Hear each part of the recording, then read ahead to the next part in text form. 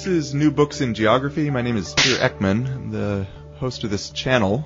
Today we're talking with Alison Hirsch, who's written a great book called City Choreographer, Lawrence Halprin in Urban Renewal, America. It's published by the University of Minnesota Press. Alison is, among other things, an assistant professor of landscape architecture at the University of Southern California, USC, and she comes to us today from Rome, Italy. Alison, how are you today? How's everything in Rome? I'm good. It's beautiful. Thank you. Fantastic. What brought you to Rome, if I can ask? Yes, of course you can ask. I'm a fellow at the American Academy in Rome, which is an amazing place that offers annual fellowships to applicants in the arts and some of the art-related humanities. And we're here for the year to work on our personal projects, as well as it provides a platform to collaborate with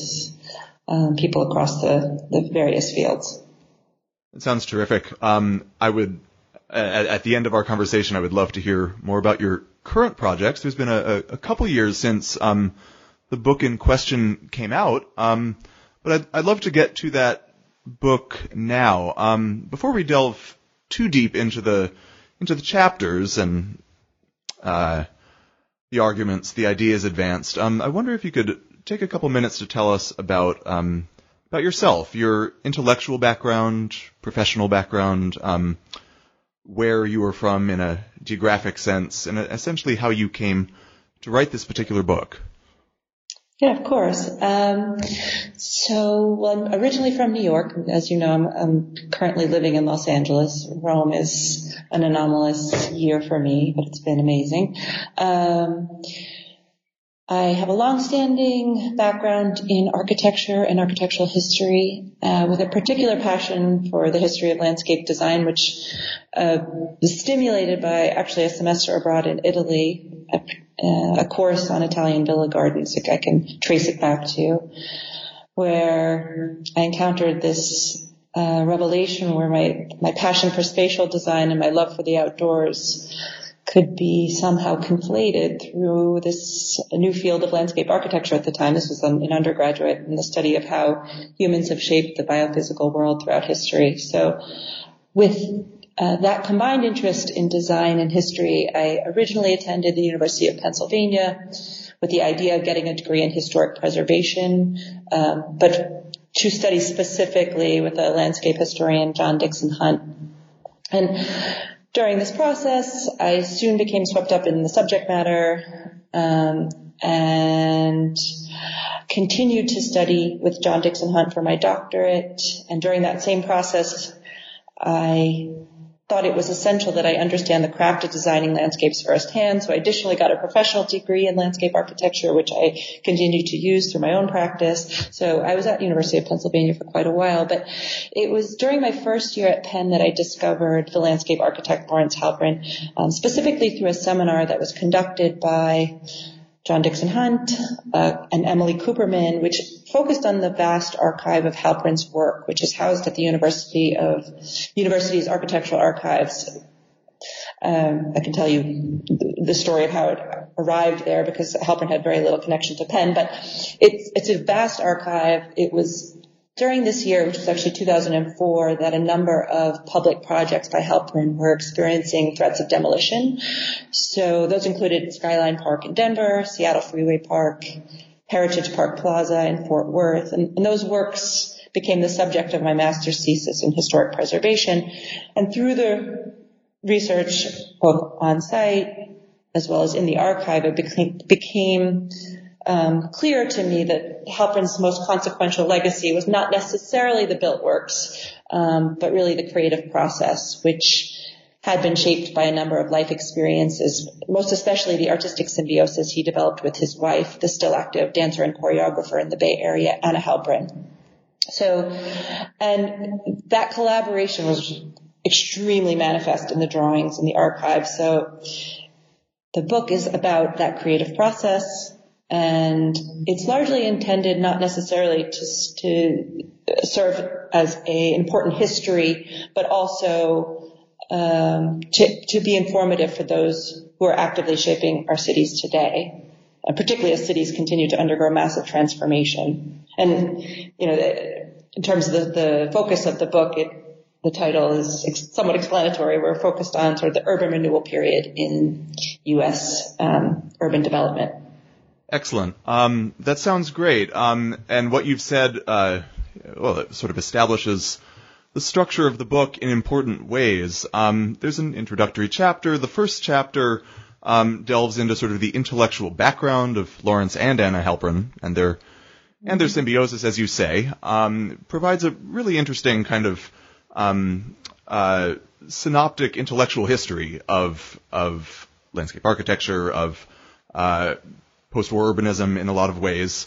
2 chapters deal with Halprin's built work, some of these really iconic projects in Portland, in Minneapolis, and elsewhere that you've alluded to. And then you turn in the last couple chapters to a set of community workshops that he organized, really focusing on, as you say, the process, which has its output in certain designs, but the process more than sort of the particularities of built form ends up assuming pride of place. So I'd like to move through these different parts of the book, I suppose more or less in sequence, but just up front, there are 2 Halprins here, Lawrence as well as Anna. Who were Lawrence and Anna Halprin, and why should we care about them? Yeah. Well, Anna Halprin, we can speak in the present tense. She's an active dancer and choreographer. She runs workshops on the dance deck that Lawrence Halprin designed and built for her in the 1950s. But she has very much her own identity and presence in the dance world as someone who was seminal to what scholars often refer to as postmodern dance in the 1960s. She's had so many chapters of her long history of creative work, but her most sort of consistent principles relate to sort of uncovering qualities of what she calls authentic movement and dissolving the distinctions between what's considered sort of art with a capital A and the acts of everyday life, so the movements of the everyday.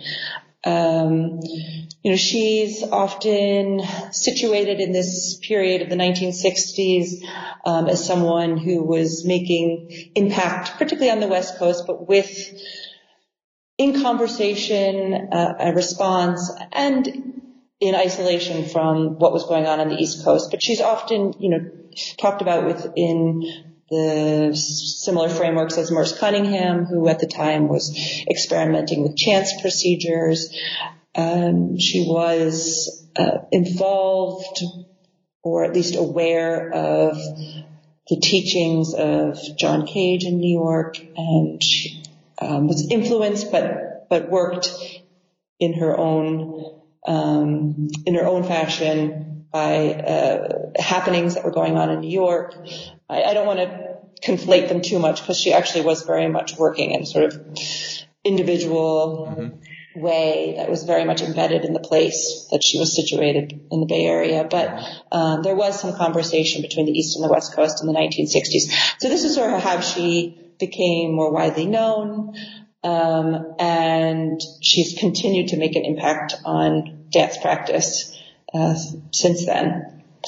She had a significant impact on her husband, who was an American landscape architect that I think I could comfortably say has made a significant enough impact on 20th century American city that he might be situated in parallel to, this might be a little bit of an overstatement, so there might be a little bit of opposition to the statement, but he might be situated in parallel to Frederick Law Olmsted in the sense that he's had big, it's a bold statement, I know. He had big public projects. He was involved in city shaping in the 1960s onward, I would say, predominantly the 60s and 70s, in a way that really shaped our attitudes about public space, and made it clear how our attitudes have evolved since then. It's,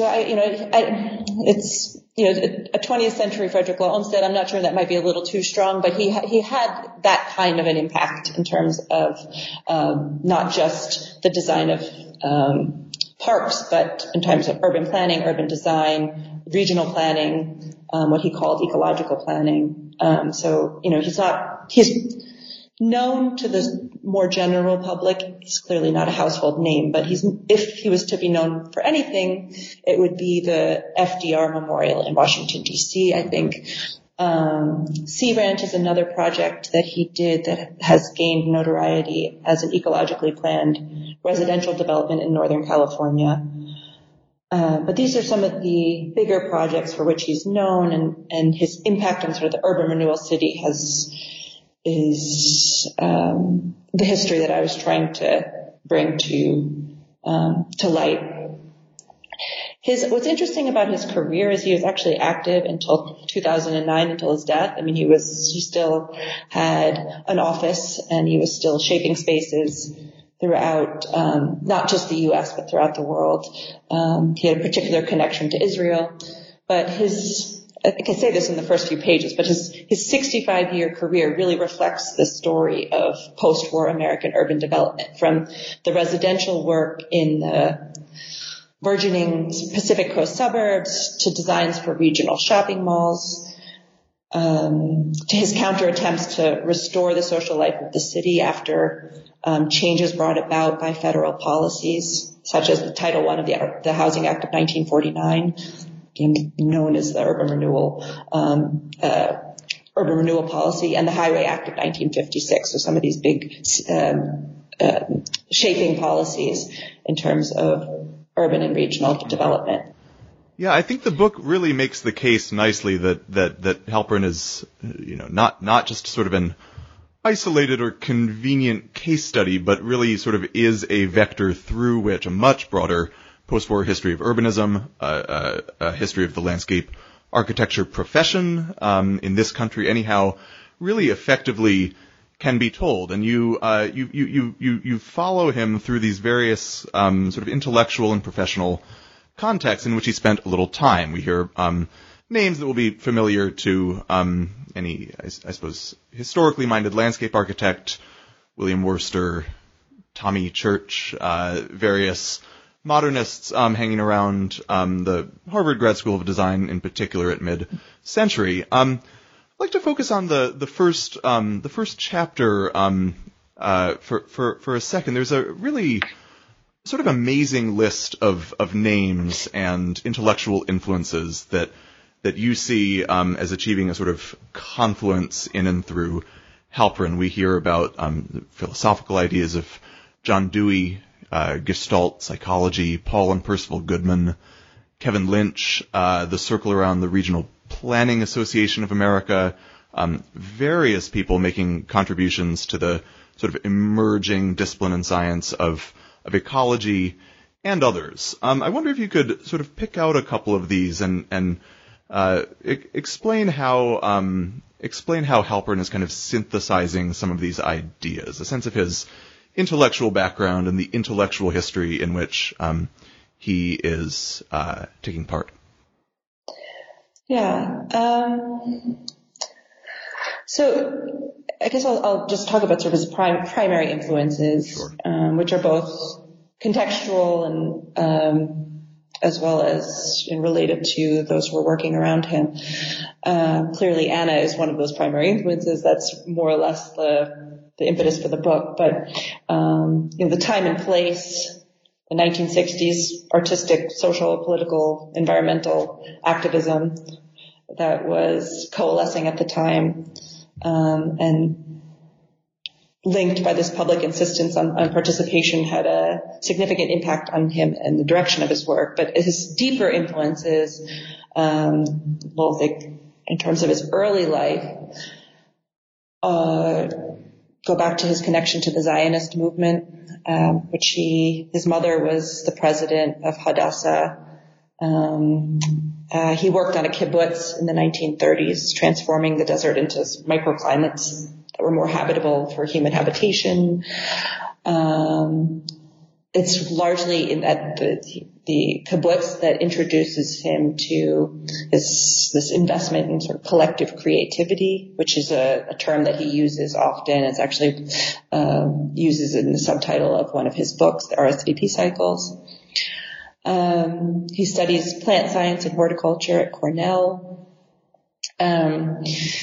He discovers the book by Christopher Tennard, Gardens in the Modern Landscape, which was published in 1938. He's a Canadian living in the UK, in which, in the book, he discovers the landscape architecture exists, and it's presented in the book as a social art, one that synthesizes positive social change, and the urbanized world. I mean, his background is not, although he does come from a sort of agricultural perspective through the kibbutz experience, his work is urban, it's infrastructural, it's not pastoral.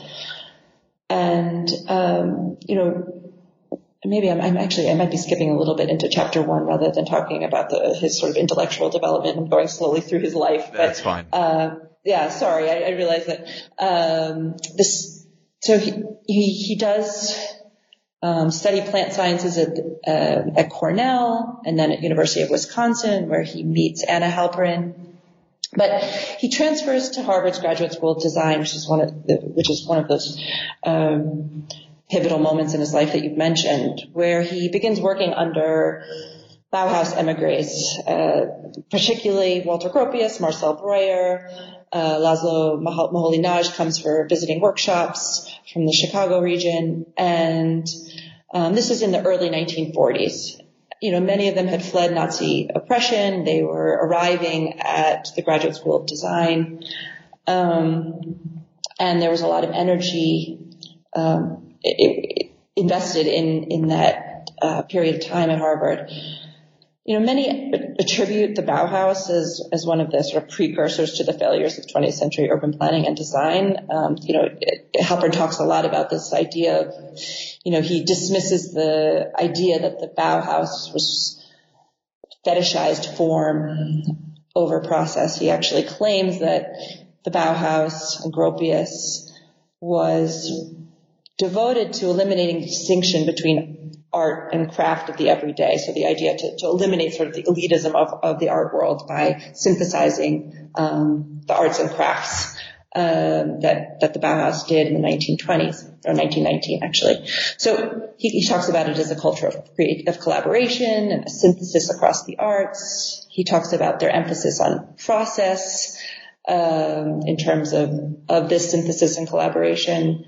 And most essentially what he was impacted by is the devotion to design contributing to positive social change. So, while the Bauhaus, Gropius, even as he worked at the Graduate School of Design, was talking about the standardized solutions to widespread social problems between the wars. But, that had a significant impact, and it resonated with Halprin, who had this previous experience on the kibbutz. And so this idea of working for positive social change through the design of the urban environment was significant to him. Oskar Schlemmer was active in the Bauhaus in the 1920s. He ran what was called the performance workshop, and Anna took on that role actually at the Graduate School of Design in a way. She was active in Larry Halprin's work at the Graduate School of Design, where she actually led workshops where designers would create sort of spontaneous environments using materials and furniture in the room, and have those designers move around in them to experience the nuances of spatial design. So, these are some of the primary influences. In terms of let's see, sort of intellectual development. Yeah, I could talk about a lot of different areas. He was significantly impacted by the early environmental movement, and Ian McHarg, who went on to publish the book Design with Nature, was a significant had significant impact on Halprin's attitudes, but also they were in conversation, and actually it's through Ian McHarg that Halprin's work ended up at the University of Pennsylvania. McHarg actually set up the landscape architecture program at Penn, or he sort of reignited it, and they were in close contact. What's interesting about Halprin is he was sort of preempting changes in ecological thinking that McHarg had not yet, McHarg never actually moved from this idea of the idea of ecosystem ecology, or the equilibrium paradigm, where he believed in the sort of closed, predictable behavior of he calls the biosphere, acting as a single superorganism. But Halprin really preempted this evolutionary shift in the field that began to acknowledge the dynamic nature of communities and ecosystems and their interrelationship. So he talked a lot, Halprin in particular was inspired by the language of disturbance and discontinuity and integrating opportunity for choice and chance in the environment. So it's interesting because he both draws parallels with McHarg's work, which is emerging simultaneously, this sort of rational method. He's actually an early precursor to GIS mapping, but Halprin's really talking about a much more open-ended, dynamic nature of ecological thinking. That's great. Yeah, and so the book is largely related to this idea of scores, which come out of his experience with Anna, but he uses it to the sort of open-ended nature of Anna's work in terms of its connection to happenings, if I'm going to contextualize it in something that people might be more familiar with. The sort of open-ended, sort of catalytic nature of the open score, he connects that to the environments or the elemental places that he studied closely, like the High Sierra, for instance. Yeah, I'd like to ask a little bit more about a couple of his and their concepts specifically. The broad sweeps of this intellectual history are terrific. I think the book does a tremendous job putting it all together. But the concepts of choreography, which of course is in the title of the book, the concept of scoring, coming in, as you say, from sort of the world of dance, end up being crucial instruments here. They're, in a certain sense, sort of metaphorical concepts, but in another sense, not. In another sense, they're absolutely crucial to the process of design, the sort of reciprocal interactions that make up that practice. So scoring and choreography, and also the different, really incredible notation systems that they developed in conjunction with these concepts, which the book, a visually very arresting book, I think, displays beautifully. I would direct readers to inspect these images very carefully, and I think Minnesota did a very nice job making them legible and vivid and provocative in all these ways. But I'd like to focus on these concepts: scoring, choreography, the notation systems as concepts in the practice of design, and in a sense as concepts that contribute to social theory, spatial theory, aesthetic theory more broadly. What are these concepts doing for the Halprins? So, the book starts with an introduction to what the Halprins called the RSVP cycles, which, despite my attempts at explaining them, can be a little impenetrable because in some ways they're a point of reference rather than a really strict framework. Mm-hmm. But the RSVP stands for resources, scores, what they call value action, which is intended to refer to a judgmental part of the process, and ultimately performance. And I could go through each one of these terms. I'm not sure if that would be helpful in this situation, but scores are the predominant aspect of this process and the ultimate performance. So in terms of scores, you said it's used both metaphorically and quite literally, in the sense that scores become a means to direct, guide, possibly manipulate public process later on. But when we're talking even about the built work, the idea is that Halprin adopted this notion. I should specify who I'm talking about. Larry Halprin adopted this notion of the open score. He adopted that from some of these experimental performance techniques that Anna was undergoing, and applying those to designing public spaces as scores themselves that were intended to stimulate what he called open-ended kinesthetic response. He applied, so the places that he was designing by, I think this is a little bit what you were talking about in terms of situating within aesthetic theory, but I can talk about this more at length, but I refer to it from time to time in the book just as a sort of a reference, but he's attempting to find what he calls primordial sources of form, and he looks to the natural world. I cringe a little when I say natural world. He even would say cringe a little, because what does that even mean as something other than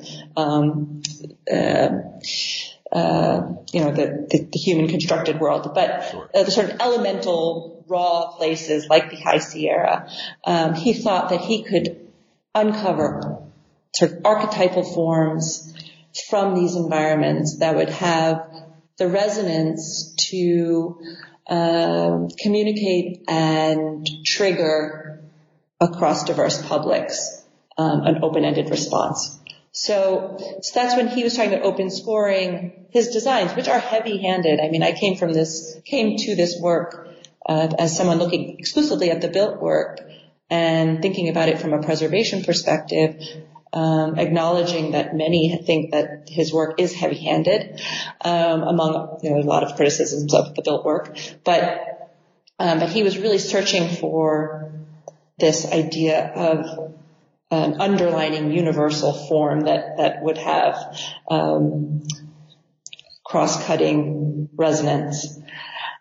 He also used the language of scores more literally by adopting these sort of temporal situational guidelines that one might understand from happenings or performance events going on in the 1960s to structure public participation workshops, which he called the take-part process. And we can get to that. I know that I'm not going in order, but he used this language of scoring both to refer to his built work, that the work itself triggers this kinesthetic response, and he used it quite literally, where he and his firm acted as choreographers to, through varying levels of control, attempt to get individuals who are coming from different points of reference to arrive at what he called a common language of environmental awareness. So he's using these ideas in these two different ways, and that actually was what contributed to the structure of the book, where it's really about the built work and then the workshops. Despite he said that's not chronological, I mean, they were going on more or less at the same time. The built work, it's interesting because now I'm going off on a little tangent. I'll come back to choreography, but that's fine. The built work did inspire, some of the early built work did inspire him to start the take-part process because he recognized that when the community is not on board, there will be obstacles to implementation. And, that's sort of foreshadowing a little bit about the sort of critical angle, even though I'm celebratory in a lot of ways, but there are significant criticisms of Halprin's process,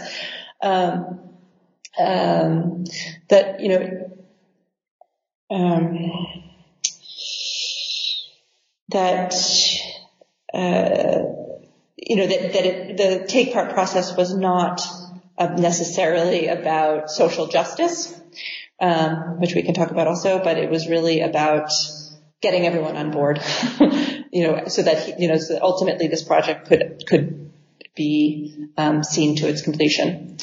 So, but to go back, I mean, that's a whole other area that we can talk about. But in terms of choreography and scoring, I mean, the book is focused on the 1960s. He's reacting to this widespread public demand for social and political participation. The open scoring technique that he's borrowing from performance is a way of talking about city planning that is different than the inheritance of master planning. He's often coming onto projects where he's serving more or less in a mitigating role, where he's seeing the sort of failures of urban renewal starting to really surface in terms of widespread displacement and reactionary protest. And he sees the city not as something that could be fixed and totalized in these singular master plans, but the idea that scoring the city is really about understanding the dynamic, transformative speed of the city as it changes. And, he's making connections between scores and sort of master plans. And that's what you're starting to see when you talked about the notational drawings. Is he developed a system called motation, after movement and notation. Excellent. And yes, where he's also influenced by movement notation systems like Labano notations and other means of both really recording dance. But he talks about motation as not just a recording system, but a way of sort of generating form. So starting with movement, he's actually sort of recording movement in the city and using those notations as an impetus to start to design form that either works to enhance that type of movement or manipulate that type of movement or transform that movement. So it's a little bit of a clumsy process, and I think that becomes clear when you see that he rarely uses the motational system. He writes about it, and he makes these beautiful drawings, but a lot of his work is coming out of practices of drawing, not necessarily relying on this sort of the strict notation that one might see in a typical musical score or in a Labano notation. So he's always using this drawing language of starting with movement. So you see a whole range of notational systems that are not necessarily within this exact framework, but that he even draws a number of scores for Anna's work. So they're very much both in communication, in collaboration, and working, more or less in symbiosis in their own individual worlds. Great, yeah. Bodies in motion through a space, and through a space that the designer has determined also to be alive and itself in motion. Very different kind of object, very different kind of task. And these questions of embodiment, materiality of landscape, mobility, all come bound together in really, really interesting ways in their theoretical utterances and through the projects of design and all the challenges of participation that come along with it. And I think this would be great interest to anybody who has been asking these sorts of theoretical questions about space and society more broadly. I would love to turn to some of these projects, some of these built works, and the different sort of workshops iterated around them. You've pointed up some of the key tensions here. On the last page of the book, you say, as the studies of both his built work and his workshops should reveal, the projects emerge from fierce tension between openness and control, enabling and imposing, catalyzing and designing, a tension that arguably strengthens the body of work as a provocative manifestation of the essential idea that design is an act of inquiry rather than a set of solutions. And another language that you sort of imposed before, the distinction between choice and chance. Halprin believes in both of these, but they are in tension in an important kind of way. So I wonder if we could look at one or two crucial projects here that sort of distill these tensions in an interesting way for you. Maybe one sort of iconic case of his in which they're more or less resolved, and another one in which they're essentially not. Yeah. So I've mentioned this a couple of times, but coming at this from a preservation perspective, if we're going to actually talk about the built work, which in the book I really focus less on, I try to synthesize both the process that went into building them, also talk about the forms themselves as well as the reception to those forms, both in the 60s and today. And I think what's interesting is upon reflection in terms of the built work, many think that these spaces don't resonate.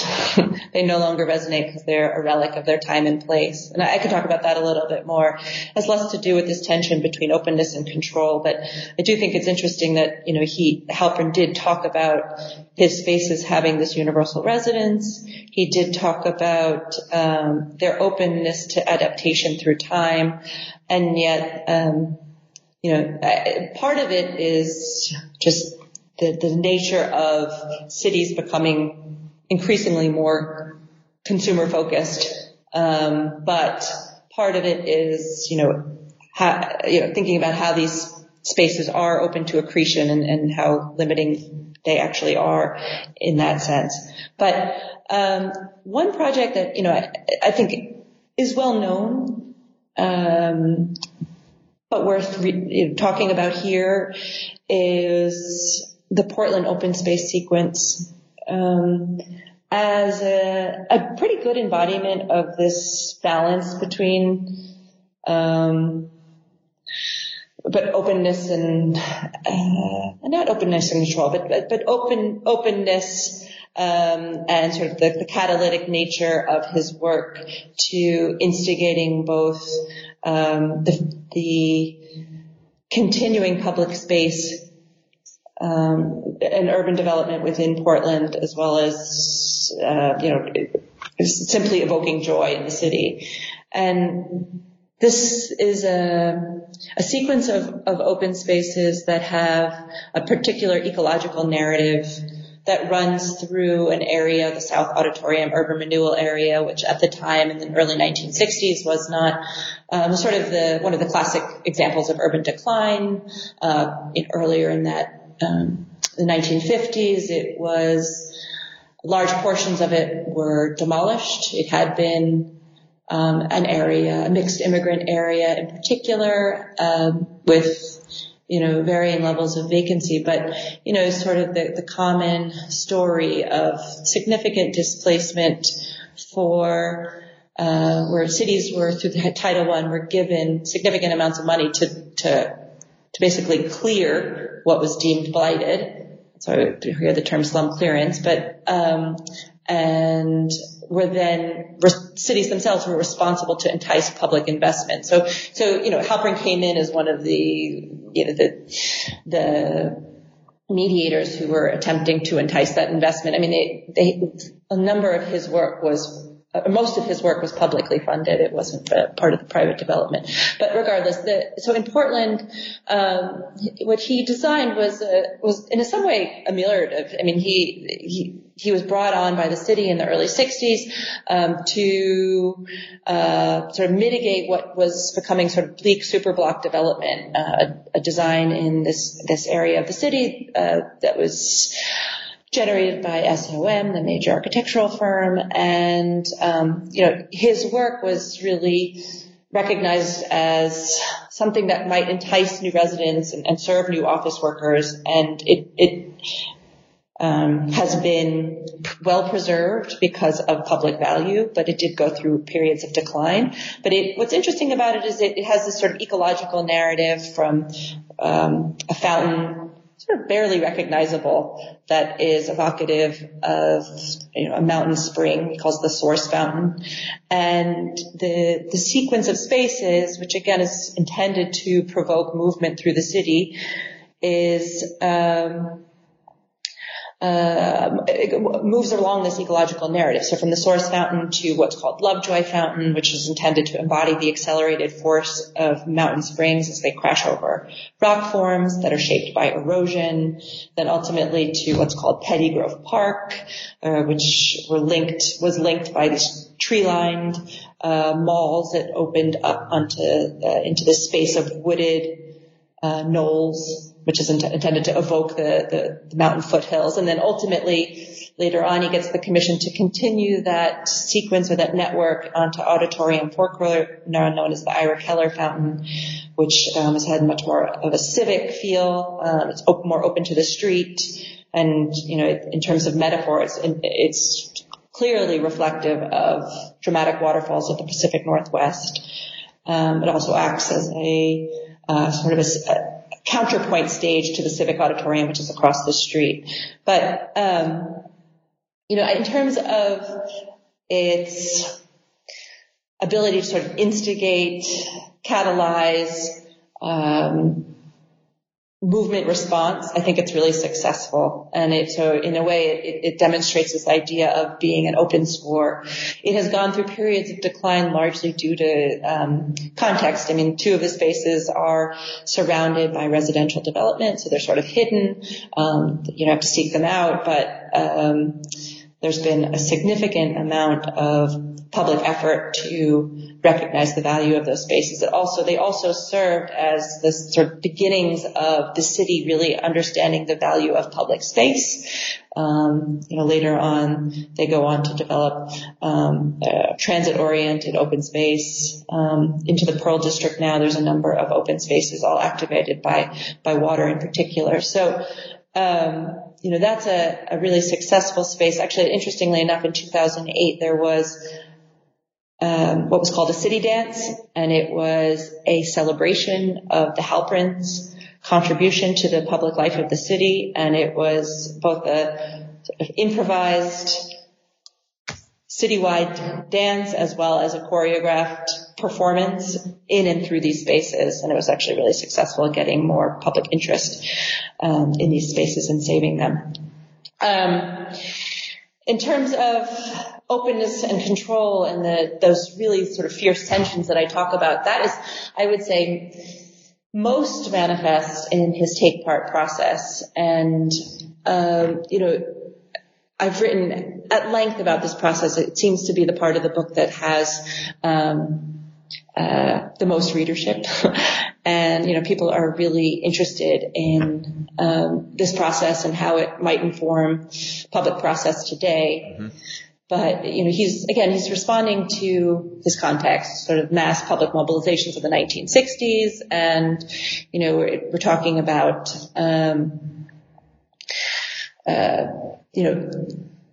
urban renewal programs becoming increasingly suspect.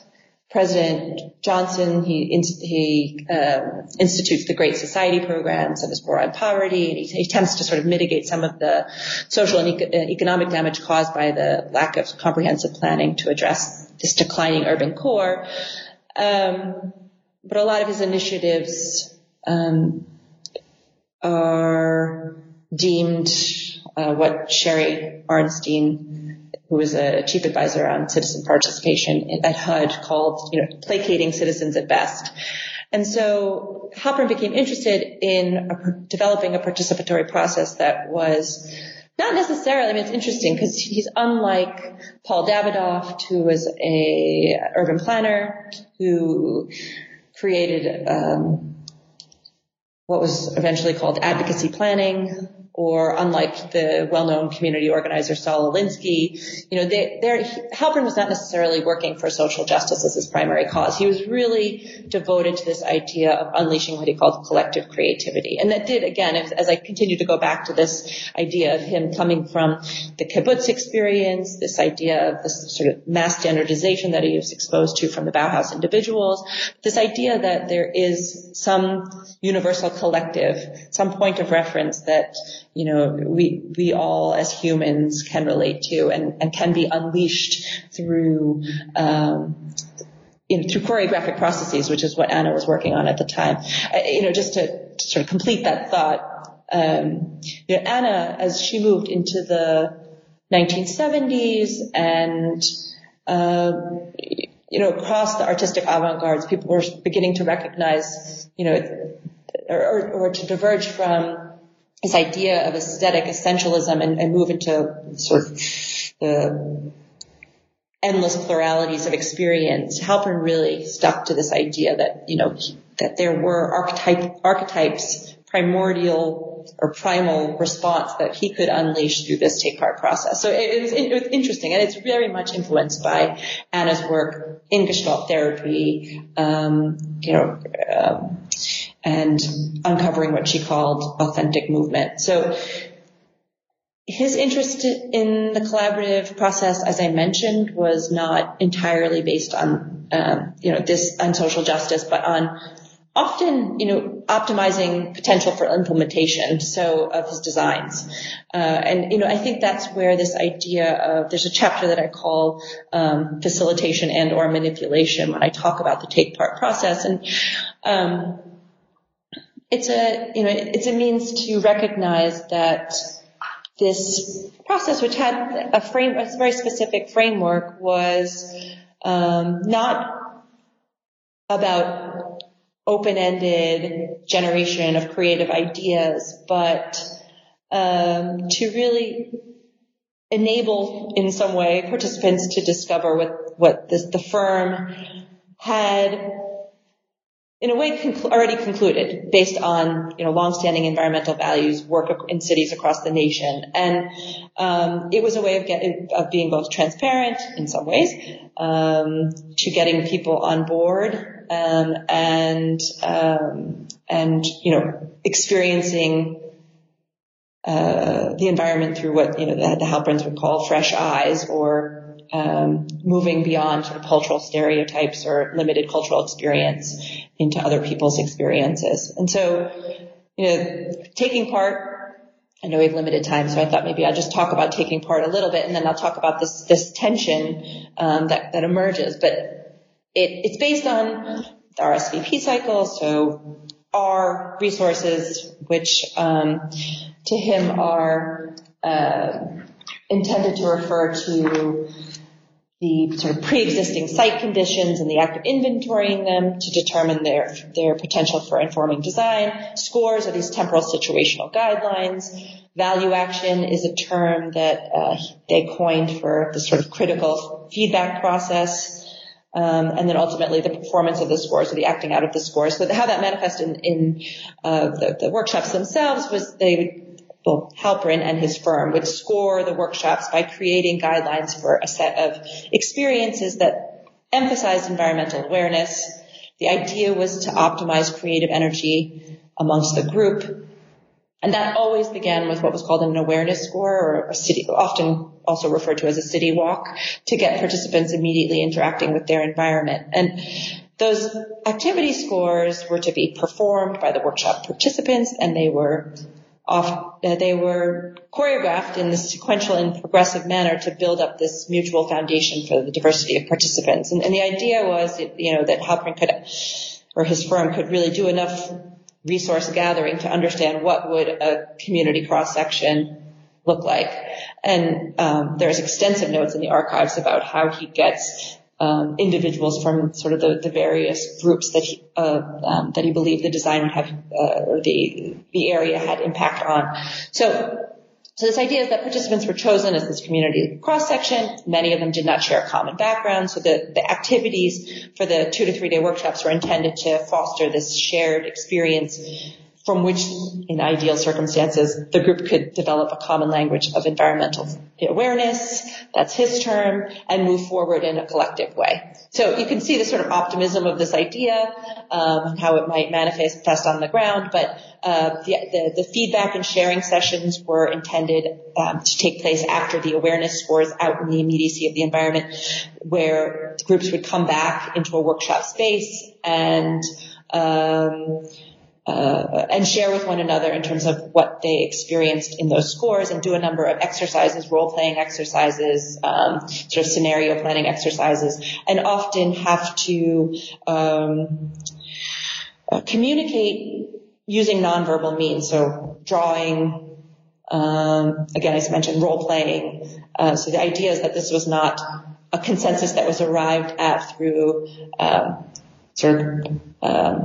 discursive means, but often through these nonverbal means as a way, again, of sort of getting to the commonality amongst the group. And the hope was ultimately a consensus plan would emerge. And he really did believe in consensus. Again, this is related to this idea of an investment in this common universal. But the awareness scores were intended to be means to experience other people's environments, their daily encounters, and so on. And so, why I talk about this tension is between openness and control is because there is a lot of question about, how highly choreographed were these scores? Were the awareness scores, which brought people through the city to look and feel and hear various aspects of the environment, often choreographed via visual means in terms of a map through the city and then some basic directions, how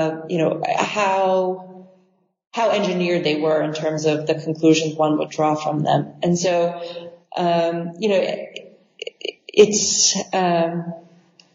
it creates this sort of interesting tension between, getting people immediately interacting with their environment, seeing the environment through other people's eyes, and, sort of this idea of progressively exposing participants to environmental problems and opportunities that had already been foreseen by the firm. So sort of this balancing act. But in a lot of ways, the participants were, along the way, sort of would recognize that they were being guided to a certain degree. But that didn't necessarily mean that they were resentful of the process. They actually, I think in a lot of ways there was a lot of positive feedback about understanding the environment again through these other perspectives and the idea of sort of breaking down cultural stereotypes and environmental preconceptions. Mm-hmm. Yeah, these notes of critique sort of weave in really interesting, really subtle ways throughout the more, I suppose, case-driven chapters. And so we, just to preface this for those who have not had a chance to look at the book yet, we hear about work in San Francisco, in Minneapolis, in Fort Worth, Texas, Portland, of course, you discussed at length, the famous to semi-famous Seattle Freeway Park, park planned atop a major interstate highway that one of my most favorite places. I'm sorry I didn't talk about it. Yeah, no, up until that point had utterly riven downtown Seattle in two. We hear about a smaller and probably less well-known project in Rochester, upstate New York. And then we hear about workshop activity again in Fort Worth, in Everett, Washington, Charlottesville, Virginia, and then in Cleveland. And in each case, these tensions appear and never fully disappear. You stake out a really interesting, I think really nuanced position on Halprin, who took urban renewal as a phenomenon, as a funding source, to be an opportunity. We can read his work as putting forth a particular critique of some of the really heavy-handed, really creatively destructive urban renewal programs, but as you say, it's not exactly a sort of social justice oriented, not exactly sort of explicitly political register of critique. So it goes both ways. But this is great. We're coming to the end of the interview. And I know that you are also a practitioner. You are, in fact, a landscape and urban designer. And I wonder if you could say a little bit about how some of these tensions, some of these lessons, inspirations, cautionary tales have, one way or another, sort of informed your practice. Yeah, most definitely. I mean, so my practice is called Foreground Design Agency. I'm also an active faculty at the University of Southern California, and I do a lot of my design research, through my teaching practice. So I mean, we do studios throughout the Southern California region. But Foreground is I consider it a critical practice. It's intended to address both the social and the sentient, and I would say the social and the sentient in a critical way, and in experimental ways that are highly related to some of the themes that emerged during my research on the Halprins. And we tackle projects, my partner and I tackle diverse projects.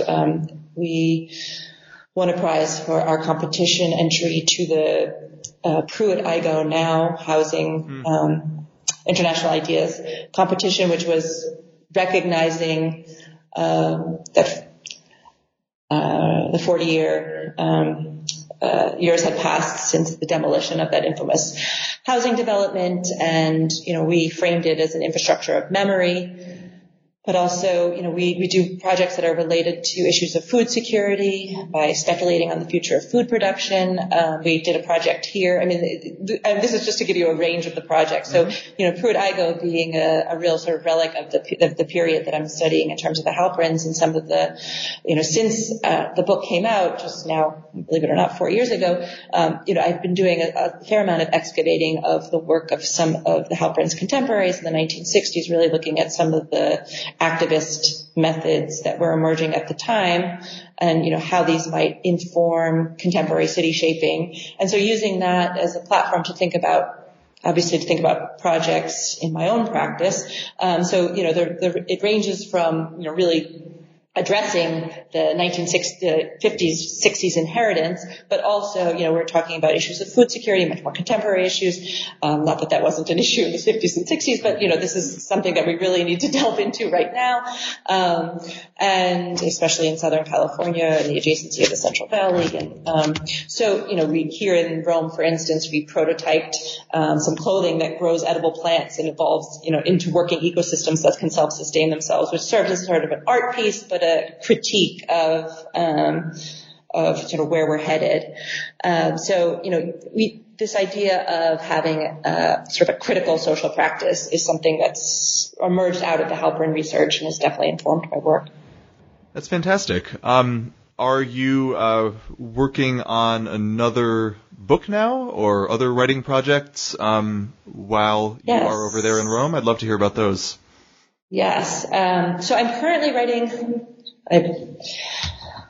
slowly but currently, writing a book about landscape architecture as a critical social practice, just like I mentioned. But I'm examining these histories of the 1960s, as I mentioned, as well as current practices and methods through the lens of the performative. So thinking about landscape as a register, stage, and agent of performance. And I mean, the performative is actually sort of the larger lens, but to just really synthesize it, it's a book that really focuses on how sociocultural dynamics can be a catalyst for physical design, taking cues from Lawrence Halprin, some of the contemporaries I've studied and wrote about since, like Carl Lynn, how they've translated